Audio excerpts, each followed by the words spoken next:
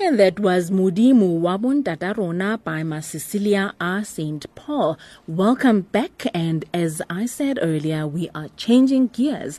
And a very good welcome once again, Terry, to our beautiful studios this afternoon. Thank you so much. So tell me, who is Terry Steward?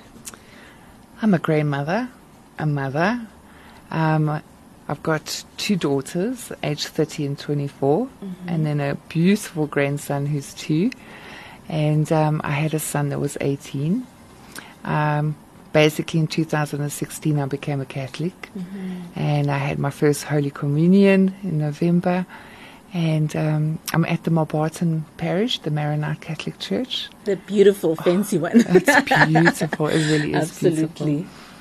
And just going on a journey with God and getting closer to God. But I do, I've started my own company after my son died. So I'm also doing my own thing in the corporate industry, more your corporate uniforms and that. Yes. So, yes, that's me. In a nutshell. Now, Terry, tell me, how did you get to know about the Catholic Church? When I was 5, my mother and father put me in a Catholic convent, Macaulay House in Johannesburg. Yes, I know Macaulay.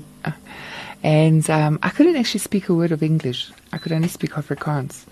So I had a little girl next to me translate, Afrikaans to me. Yes. And I met God there for the first time and learned about Jesus. And I just loved, I had a fascination with God and Jesus and also the Catholic Church that I actually wanted my parents to baptize me so badly that I think I nagged them quite a bit. At the age of 9, they eventually baptized me, but they were Methodists. Okay. So I left the school, I think it was when I was about 9 years old, and then I started normal school. And then it faded away again, but I always loved the Catholic Church. And life happened. Yes, that's when we go off the track. But it's strange, I've always traveled overseas, and wherever I traveled, whichever country I went to, I always went into the Catholic churches and lit candles. So I've always enjoyed the Catholic faith. You were always drawn. Yes, to like God led me the there. Church. All right. And you've shared with us and a whole lot of other people as well.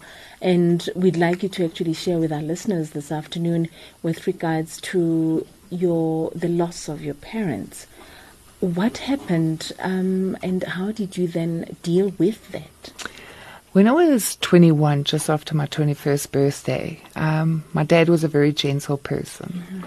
And anyway, I came home one afternoon to find out he gassed himself in a car. Basically, his company went underground and he didn't know how to cope with it. And he thought the only way out would be suicide, which is so sad. That's what most of us do, is we, tend to think suicide is the best option, where it's actually not. There is life after disaster. And then with my mother, she had illnesses, being bipolar and that, so she was very emotionally unstable. Okay. But she went for back operations, and the doctor, he did 9 operations on her. I won't mention his name because there was court cases against him. And he basically got her addicted to morphine. And when the court cases started, he stopped the morphine intake. And you can't stop morphine. It's like heroin. Because it's already in the system. Yeah. And basically, she shot herself. She shot herself in front of me. And how did you cope with all of that, Terry? You basically fall apart. You do. It's one trauma after the other. And you fight through it, and you try and cope. But you're doing it on your own. You go to psychiatrists, but it's such a waste of time. Because all they do is they scrape open those wounds and make you relive it. I mean, it is traumatic because my mom lived for 4 hours before she died. She basically died with me sitting next to her. Wow. At home? Well, first at home, I had to sit. I won't go into graphic details, but we had to get her to the hospital. We got her to Baragwana Hospital, and I sat there watching her pass away. Oh, that is sad. And what then happened to you thereafter? You know what? You psychologically fall apart, you emotionally fall apart, you spiritually fall apart. And then when it came to my son 2 years ago, he hung himself at the age of 18. Again at your house? Yeah, at my house. Oh my goodness. And it's like your whole world just falls apart. That's when I literally wanted to die. And I was trying to commit suicide. I didn't try once. I tried numerous times to kill myself, but God had other plans. God always has He other does. He God does. always has other plans. But I did not cope. I couldn't eat. I couldn't sleep. I was in such a bad depression that nothing could get me out of it. Not even the birth of my grandson could get me out of it. That bundle of joy. Oh, I know. And if I look at him now, oh gosh, I would have been so sad if I succeeded. I would have been so sad. You are still listening to Changing Gear. As you've heard, we are talking to Terry Steward, who's our guest today, and she's actually our Catholic pride for this afternoon. Please stay tuned. We'll be right back after this. And that was Lyra bringing us Let There Be Light. Welcome back. This is Changing Gear. You're listening to Radio Veritas 576 AM. You can also get through to us via DSTV, channel 870, audio bouquet, or via live streaming on www.radioveritas.co.za. Welcome back again, Terry. Thank you so much. We were just chatting while we went on a musical break, and you've told us about the loss of your parents, the loss of your son. Now, I'd like us to zone in now to your son. You obviously, after losing your parents while in marriage, you had a family to look after, and you had to look after yourself. From that, you've experienced 2 suicides already. And you are also not okay from a health point of view. So what then happened from there? Well, basically after my mother's suicide, taking its toll emotionally, spiritually, everything on you, it's also on the family dynamics. You must remember my ex-husband at that time was also involved with my mother. He had to rush through. He couldn't cope either. He had to see a psychiatrist. And our marriage started falling apart, literally started falling apart day by day. Eventually, we got a divorce, which wasn't a great divorce either. No divorce is good.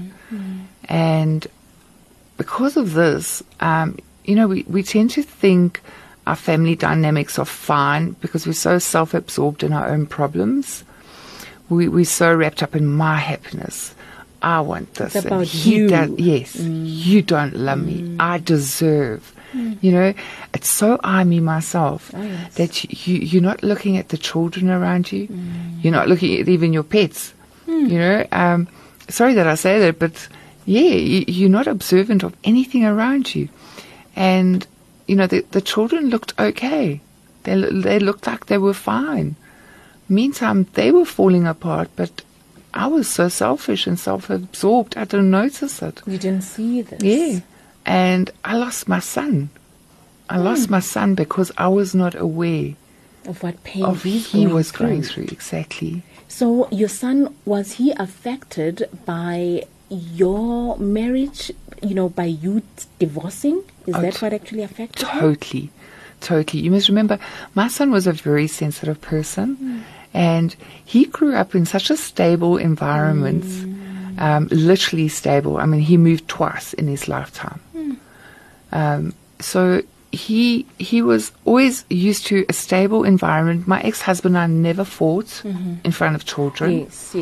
We were actually like the exemplary family. That's it. Yeah. Wow. Everybody was shocked when we were getting divorced. Obviously, they didn't know what was going on behind. Inside, yeah. And my son just couldn't cope with now mom's not there, now dad's not there, and his whole world just fell apart, and we didn't notice it. And he started getting more. We was more in his room. He was more on the computer. Okay. He was highly intellectual, so he was Googling stuff that I don't know what teenager would do it at that age, but Yes. he was more going to psychological things, you know. And it was On the internet. Yeah. Yes. And what life is about and what he's about, and you know, you're so blind. You just didn't see it. No. And now I can definitely see it now, and I wish I could slap myself, you know, for what happened. But I just want people to learn. Please don't get divorced. Really don't. You know, it's like I said to you just now. Yes. If God can raise the dead, He can definitely raise your marriage from death. Honestly, Absolutely. because it's not just you going through this. It's not about your happiness only. It affects the children. It's about everybody's happiness. And go and find God, but truly find God. Not half-heartedly, but truly find God. Wow. And then you find your son. There he is, having killed himself. What then goes through your mind? What happens? Oh gosh, you basically fall apart. You basically fall apart. You know, for anybody to lose a child, they would have to experience it. And I wouldn't want anybody to experience it, to understand it. But your whole world just goes in a total daze. You don't know who you are. You don't know what you are. You don't know where you are. And you actually, it's like you're drowning. And that's when you decided that, you know what, God, this is not my place. I'd also rather die. That's it. Well, that's where I was trying to commit suicide. I was trying to literally kill myself. I wanted to die with my son. And I realized I can't do this. I got 2 daughters. Oh, yes. And I got a grandson on his way, you know. How can I leave this legacy from father committing suicide, mother, son, and then me? What am I going to leave behind? And what are you teaching your daughters and Exactly. your grandson? If you got a problem, you know what? Go and kill yourself. Do it as Granny and Grandpa did, and do it as Mommy and Uncle did. You know, no. And that's when I decided, you know, God sometimes has to bring us to our knees, literally. Not even your knees. I think my face was in the mud. You know, my face was flat on the ground. I literally couldn't even breathe anymore. And I remember thinking, I need God. I need God. I really need God. You were sharing with me while we were on a break that there was a time when there was a song that you wanted to sing while you were in the shower, while you were crying after the loss of your son, but the word Lord just couldn't come out of your lips. You know, that's the one thing. I went into mediumship, talking to the dead, because I'm a very caring person. Was this after you lost your son? No, I was a medium for 17 years. My kids grew up with me knowing that, well, Mom's a medium. Okay. You know, Mom's so accurate. They used to boast. My mom's a medium. She can talk to dead people. And what I didn't realize, I was opening doors to a lot of things I shouldn't have been opening, thinking I'm helping people and doing good. And when my son passed away and me going through this depression, I was standing in the shower and I was thinking, you know, I need God. And I had this urge. I had to sing this song, but I couldn't remember the words because I haven't been to church in forever. In a while. And I was standing there and I'm going, please, God, let me remember the words. And it was, this is the day that the Lord has made. Let us rejoice and be glad in it. But every time I said the word Lord, I started getting ill. I started getting so sick. And that made me panic more because now you're in this depression. What am I losing my mind? What is happening to me?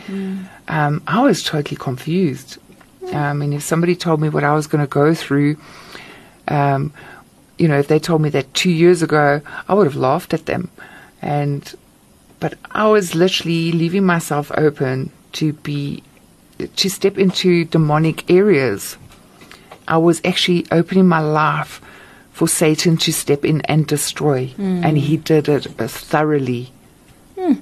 Now, let's talk about you being would you like me to mention it? One of the best well-known engineers, hey, in your in your field. You mentioned that you were wealthy, extremely wealthy at one time, and you also lost almost everything. Yeah, I was. My ex-husband and I had an engineering company, air compressed engineering. I am actually one of the only females in South Africa that's an air compressed engineer. And we really made money because we were sole distributors for a company in Italy. Yes. And, I owned 7 BMWs, 2 homes. I had a diner's card you could swipe. It was basically unlimited. No, not even the black card. No. And with, from my mother's death to getting divorced, as everything was taken. Everything was taken. And that also affected my son. My son grew up not spoiled. I always made sure that they knew how to work. They had duties to do, but they lived comfortably. And to go from everything to totally nothing and mother and father not there together, that is a shocker for any child. His world had ended. Well, that's it. You literally had to worry about paying rent. You had to worry about petrol in your car. Worry about giving him school fees. Food, exactly. And where he had Woolworths every night to restaurants. My kids grew up in restaurants because we used to work late. To having nothing, where, okay, you're having peanut butter and jam sandwiches. That's if it's there. Yeah. At times. Listen, it's a good lesson we all have to go through to suffer. But for children, they don't understand that. And it's because of my selfish, I needed love. I deserved love. He's not good for me. My ex-husband doesn't love me. That's the rationality we go through in our marriages. It's not about you. Wake up. Marriages is about the people in that home. It's about the kids. It's about the husband and the wife. And Marriage it's about God. Sacrifice. Yes. If you're going to split that up, you are leaving room for Satan to walk in and destroy it. And he literally did. He destroyed me.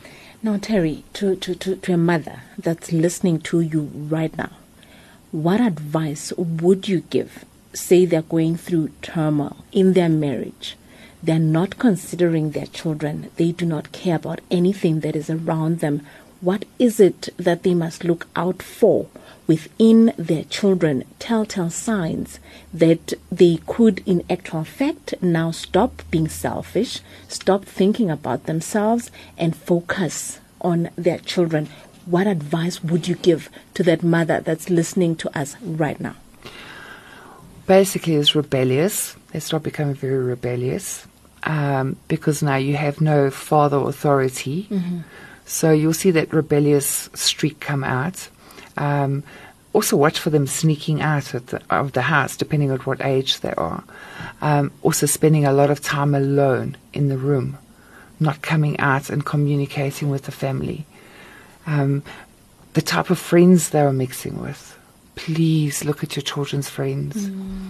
Put down rules. Once you start going through that divorce dynamic, you're not as strict as what you used to be. It's like shame. They're going through a hard time. You become more lenient. Yes. And that's the worst thing you can do because they still need that structure. You're taking away the foundation under them. So you need to give them a structure in their life. So I would say also look at the way you are handling your divorce. Because if you think you're doing it well, you're very mistaken. You falling apart. Your kids are watching this, and they're going, well, how do we cope? To watch your mother crying on the bed, not coping, it's not fun for any child to go through. It's traumatic. Yeah. We'll be back. We're just going on a musical break, and please don't change your dial. Stay tuned.